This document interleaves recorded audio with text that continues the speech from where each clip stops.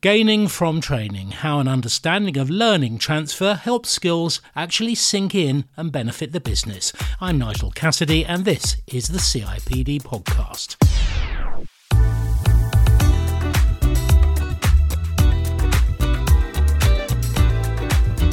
Now here's an all too familiar scenario. You or your people spend hours on end online or in a classroom doing essential training. Yet when it's done, you're so weighed down by your day-to-day duties, hardly anybody has the time, the motivation, or gets the necessary encouragement to actually apply their newly acquired skills. So they're soon forgotten. This may be why I'm still rubbish at spreadsheets. So this podcast is all about learning transfer. I mean, could it just be the missing link in ensuring that money spent on training isn't wasted but benefits the business? With us, a man who's something of a guru in the field of evaluating the impact of learning and development. His methods are well known to many professionals in the field. He's Senior Research Advisor for Promote International. It's Robert Brinkerhoff. Hello. Hello there. And from the home team, the CIPD's own portfolio manager for digital learning. He's pretty hot on linking learning and development with organisational performance. So a welcome return to the podcast for David Hayden. Hello. Oh, Nigel. Hello, Robert. It's really good to be in this forum with you today. Thank you. OK, well, David, I'll start with you. I mean, learning transfer seems a pretty obvious goal for any training whatsoever. I mean, there wouldn't be any point in the training otherwise, would there? So I'm slightly perplexed as to why it's so poor in the first place. I think there's a number of reasons which we'll unpick as we go through this podcast. For me, there's the busyness of learning and development teams. So learning and development teams are very often on a treadmill of design, deliver, and there's a lot of history around effectiveness of learning and development teams having to be in the classroom in front of people for something like 60, 70, 80% of time. So it's not seen as a core priority of a trainer or a learning development manager's role, I think, in the past. And we've got some kind of really interesting stats that are emerging from a number of our research in terms of what we're starting to see is a thirst for people wanting to do more of this, but really kind of struggling with how to actually apply this. But I mean, do people care? I mean, this didn't even crop up much in the CIPD's most recent skills surveys. That's a really good question. Do people care? I think, yes, I think people do care. It's around how we help them to be able to free up some time and to utilise some tools to actually undertake measurements around transfer of learning. Now, Robert Brinkerhoff, everywhere online you can find quite similar charts. Often there are cones showing the percentage of knowledge that people typically retain from learning, what they see, what they hear, and so on. And the success rate is often quoted as low as just 10%. I mean, can that be right? I mean, really, do they forget 90% of what they've learnt? Well, I don't think it's a matter so much of forgetting what they've learned. I think when we look at the historically low rates of transfer in training in learning and development organizations, it's useful to think of process management and what we've learned about quality control. And that is that when you're getting a consistent result over and over again, it means that you've got processes in place that are reliably producing those results. So we got to think about what are we doing and not doing that is keeping those transfer rates low. And it's quite interesting. If you look historically, training transfer was never an issue 100 years ago when people were training via the apprenticeship models where everything was taking place on the job. And the learning and development profession has grown dramatically in the last 30, 40 years. And it took us a lot of time to get professional and get our name on the door, the learning center. But getting our name on the door came with a cost. And that cost is now that people think, oh, well, that's where they do the training and learning, and we do the work and the business over here. So we've separated the function. And once we separated it, transfer became an issue. So we got to think about why is it such a problem? And like David says, most training departments have been designed from the start to just deliver content at the lowest per unit cost, which means get as many people in the classroom as you can and get one single trainer working with them. And when it's over, you're done. And I think the expectation for a lot of participants is not at all that, you mean you want me to actually use this stuff? I thought I was just supposed to show up today and learn it.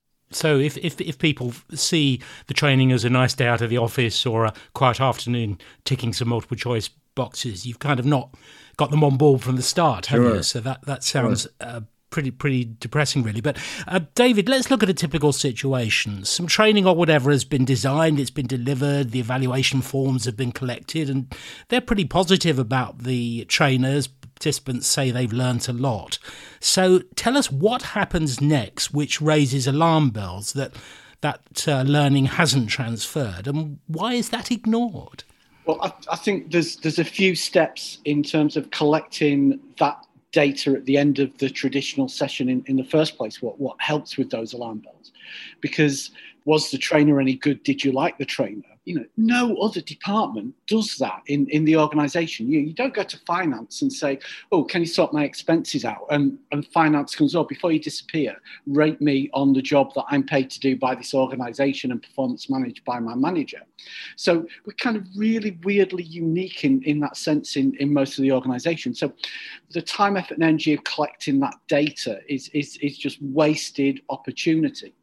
There's much better questions to ask on that form. If you're still going to use a form, there's much better questions to ask that we can use to exert our energy in terms of collecting data. I think there's also the thing around, as Robert said, that kind of whole process around target driven for the trainer is kind of misguided. So, let's free up some of that time so people can go and find out, for instance, what happened next. So I was working closely with one learning and development manager who worked in a processing plant where you needed steel toe cap footwear to go into the processing plant. I was working with this learning development manager and I said to her, come on, let's go and have a look around, see what's happening on the shop floor. And she said, oh, I can't go on because I haven't got my steel cap footwear. I said, well, where are they? She said, oh, they're at home because I only bring them when I really, really have to. That was kind of like typical of, does learning and development really understand what's going on the job in the real working environment? And I think what we need to do is start understanding that a lot more and being able to articulate that a lot more as a first step, really, in terms of moving forward, rather than just spending lots of time, energy and effort on this whole churning of useless data that doesn't tell us anything really, other than there's a sycophant love of the trainer. Okay. If we can move this, Robert, a bit more on to what happens a bit further down the track. We've already heard there's fault lines in what people are asked about the training and so on, but then when things don't pan out, when people have potential new skills that they don't deploy, when they feel they don't have time or encouragement to try new things, tell us a bit more about why training pans out badly. Well, it's interesting. Like you, when you started out, you said that, well, training gets historically low rates of transfer. So let's say, just for example, we put 100 people through training and the expected transfer rate is 20 of those 100 will actually end up using it. Let's think for a minute about, what about the other 80? Why didn't they? I mean, one explanation is that only 20% of them could have benefited from the training, and the other 80% are too ignorant or incompetent to have gotten anything from it. That's one explanation. The second explanation is that more people could have used it, but something got in the way.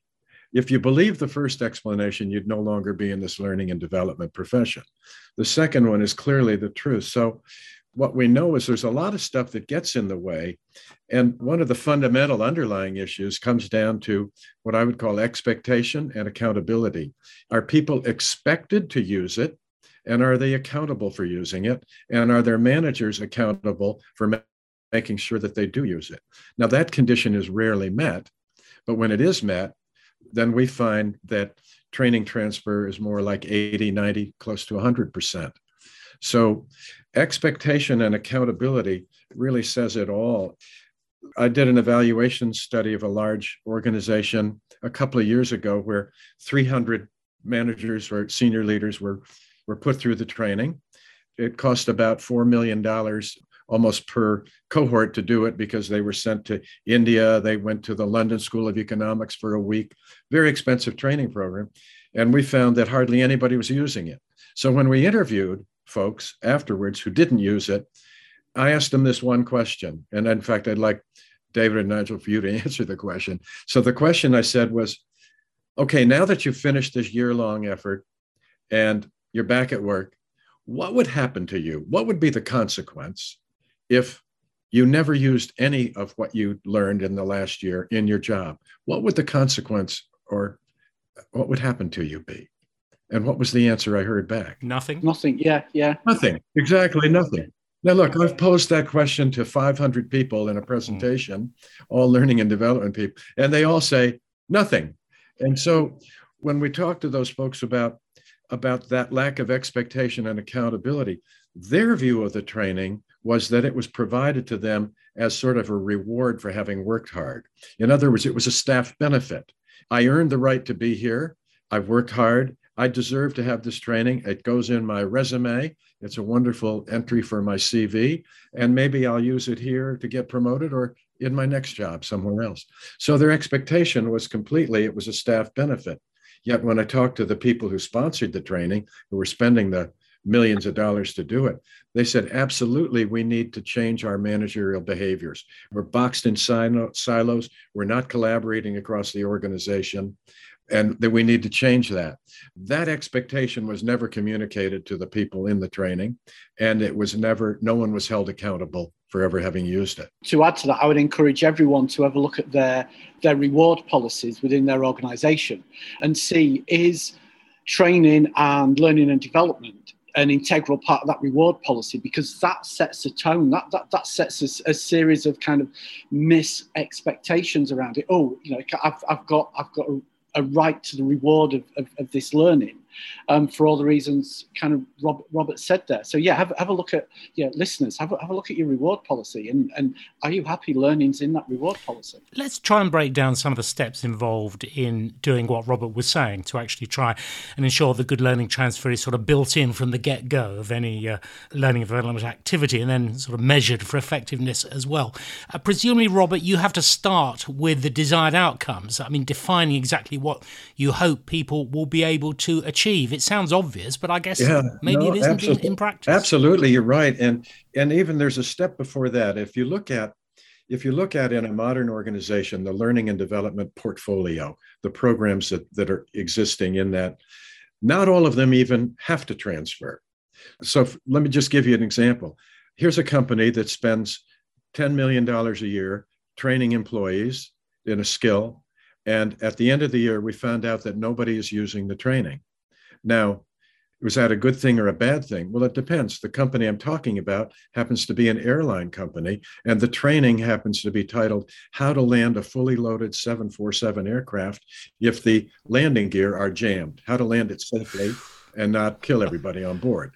Now, if that training was transferring and getting used on a regular basis, that company's got problems way beyond learning and development. So the point is, there are different value propositions for training. Some value propositions go through a transfer route, and that's the sort of training where we're training people to execute new strategy or new change that's vital to the mission. But emergency training, we don't want people using that all the time. There's career development training. It's where we're training people so they're ready for a promotion. That doesn't have to transfer immediately. Mandatory regulatory training, where the purpose is to just tick the box that everybody's participated, otherwise we're likely to get sued. So the first step is prioritize the training programs and identify those that have a value proposition that requires transfer and behavior change. And then for those, Nigel, that's where we want to begin to think about how can we design and deliver this in a way that's likely to get 80, 90% transfer rates. And that means typically changing our paradigm to be not one of learning and delivery of content, but rather the paradigm of performance improvement, looking at if these people are to change their behavior, what's likely to get in their way, and how do we get rid of those obstacles, as well as how do we get them the skills they need to execute these new behaviors. Sure, and that example of the safety training was clearly pretty outrageous, but David, a lot of it tends to be more subtle. This is about things organisations don't achieve because people haven't used initiative, they haven't drawn on those skills, and maybe that is hard to measure. Yeah, and I agree with what Robert said there, and that is, I think every organisation can do its own kind of variation of the how to land a jet plane safely. And so that you could argue first aid training is pretty similar. I'd take issue with the mandatory training a little bit, because for me, that's not, it shouldn't be about ticking boxes. It should be about what is it we need to do to keep our people safe and what are the current issues. So rather than churning everyone through the same type of thing, just do a quick 20 minutes. It's only 20 minutes of your life to do this piece of training. Make it as real as possible to the risks that are exposed to the organisation and what do people currently know and what do they want to know. So I think there's a lot more opportunity to explore with compliance training in terms of being able to transfer that, rather than just me being able to repeat verbatim, because I've done it every year for the past 20 years. You cannot take data out of the UK and the EU. What does that mean? I can say it off verbatim. That line has transferred, but the practical application of that has not. And look at the sorts of training that's done for diversity and equity and inclusion or sexual harassment. So often, again, it's expectation and accountability. But if the expectation is that, look at David, you haven't been to that, you haven't completed your course yet. Make sure you get that done because they're auditing at the end of the month. Got to make sure you took the course. But if the expectation is, look, you need to identify the behaviors that you're doing now that are getting in the way of inclusion and diversity in our workplace, and we got to change those. That's a very different paradigm. So let's be clear about what we need and expect, and then we can design it to make a difference. And I don't buy for a minute that we're not measuring transfer because it's too hard to measure. Human beings are natural transfer measurers. Look at when you're raising your children. If your 10-year-old child is not picking up their room and you do some training on how to clean your room, how difficult is it to see if it's working or not? It's a piece of cake. And it's the same rule applies in take a look around and see what's happening. And it's easy to do. It's a question of will, not it's too hard to measure. Well, you say it's easy to do. David Hayden, have you any thoughts about how you improve the real-life workplace support from managers after the training so they're less focused on what we've heard about, the sort of ticking the boxes, and that actually managers are getting more involved in what they hope people can start achieving, what skills and techniques have been learnt and can benefit the business? Yeah, so for me, there are two clear practical strands with this. First of all, it's look at what we've got in our leadership and our management development programs, and now we actually putting things in there that actually help us to achieve this goal, or are we filling them with things that are out of date and people cannot apply? So if we develop our managers to help us with this, then we're on a good starting block. The second is something that is a variation of something I know Robert has been around for nearly 20 years, what you devised a success case study method. My variation of that is just pure and simple, finding out what happened next. So every so often, getting a group of people together, both either formally or informally, and just saying, this happened, what happened next? And just listening and just getting all that rich data from those conversations. It really can be that simple. The perennial issue has been, how do we get managers to support training? And we should not be approaching managers as supplicants. So if David is a manager and I'm the learning and development person, I shouldn't be going to him and say, David, look, we got some training coming up. I really could use your help because it kind of looks bad if we don't get people using it. So can you give me a break here and support it? I'll do you a favor next time. Rather, I should approach him and say, David, we got some training coming. I know you're accountable for driving market share in your unit. We got some training coming up that's supposed to help with that. So I want to talk to you about how can we make sure this isn't a waste of time and money? How can we make sure it helps you get done what you need to get done? So we've got to show managers what's in it for them to support the training. Managers will do what makes a difference to the things they're accountable for. So if we can show them how it's going to help their unit performance, and then give them evidence as whether it's working or not, we can get their buy-in and support.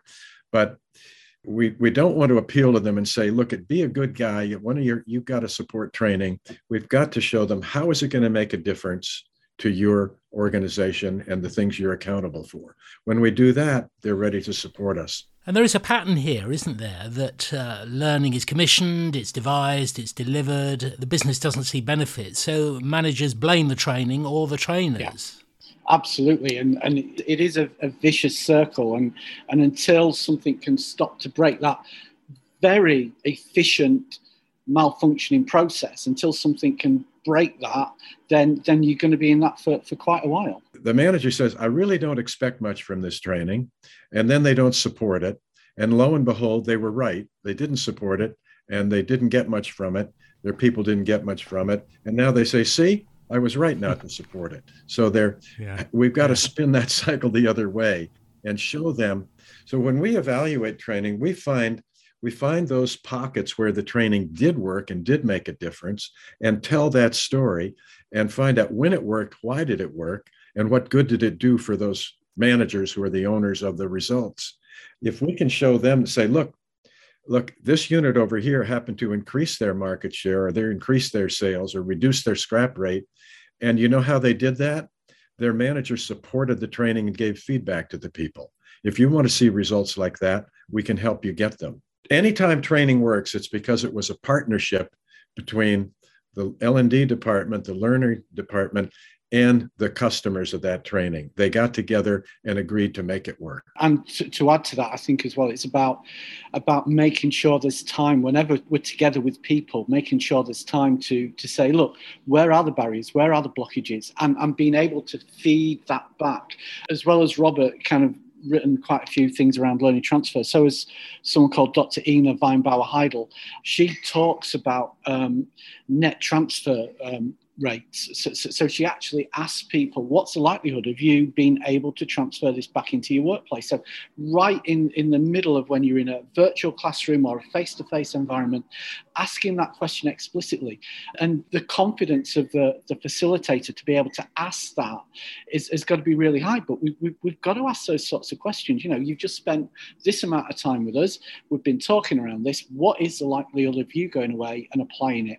If we get everyone saying yes and nothing happens, there's some data there for us to act on. If everyone says, no, I'm not going to be able to do it because, there's some data for us to act on. And we've got to be really prepared to say, right, if we're serious about performance, we've got to do something with this data. Well, clearly you're comfortable with looking back at some of those theories and the questions people need to be asked as a result. I just wondered, Robert, I mean, you read about Kirkpatrick's 4 levels, Phillips' return on investment. There's all kinds of things people can study. In your experience, do many practitioners either really understand those or find them useful? Many claim to find them useful, but then don't use them. You know, and what I think we really need to change the expectation on the part of our clients and our customers. Instead of promising them that we're going to deliver the training, let's start making promises that we're going to deliver results from the training. Now, that's going out on a limb to do that. But if our customers, if we help them expect results from us, we can begin to get them. And so it's a matter of being willing to be held accountable for that, creating that partnership with our internal customers that's going to make a difference. But, you know, too often training and development people, like David started out saying, they're in this design deliver, they're stuck in that hamster wheel of design and deliver. They don't have time to, and nobody is asking them to do it. So I think, again, it's the training is not being expected to deliver results. So why should we worry about our training department then spending time seeing if we're getting any? Okay, well, we've covered a lot of ground, bringing this to something of a conclusion. David, do you think we've shown that this is a problem worth solving? Oh, absolutely. It is absolutely a problem worth solving. And, you know, if L&D people are finding it hard to do, then, and you're finding something new and you're learning something that's hard to do, just think about all your delegates, your learners, your employees that are going through some stuff with you and they're finding it hard to do. Kind of role model the fact that you're learning something new and you're finding it a bit of a challenge. Don't be afraid to share that with your organisation, because who knows, someone might be able to say, actually, I can help you see some of this data. So a quick tip from each of you to end. Robert, where do you start if you really could do a lot better with this? When transfer is needed, look, very often if you can get one more person using the training as well as a person who used it well, that one person's, the consequences to the organization will more than pay for the training for everybody. So it's well worth, if the training is worth using and when using it makes a difference, we've got to show the difference that it's making, and then we can get more people driving toward that target. So and very often it's not a question of training them more, it's about helping them get rid of some of the obstacles that are in front of them. If they don't have time to use it, helping managers support them. If they're not getting coaching and feedback, making sure they're getting that.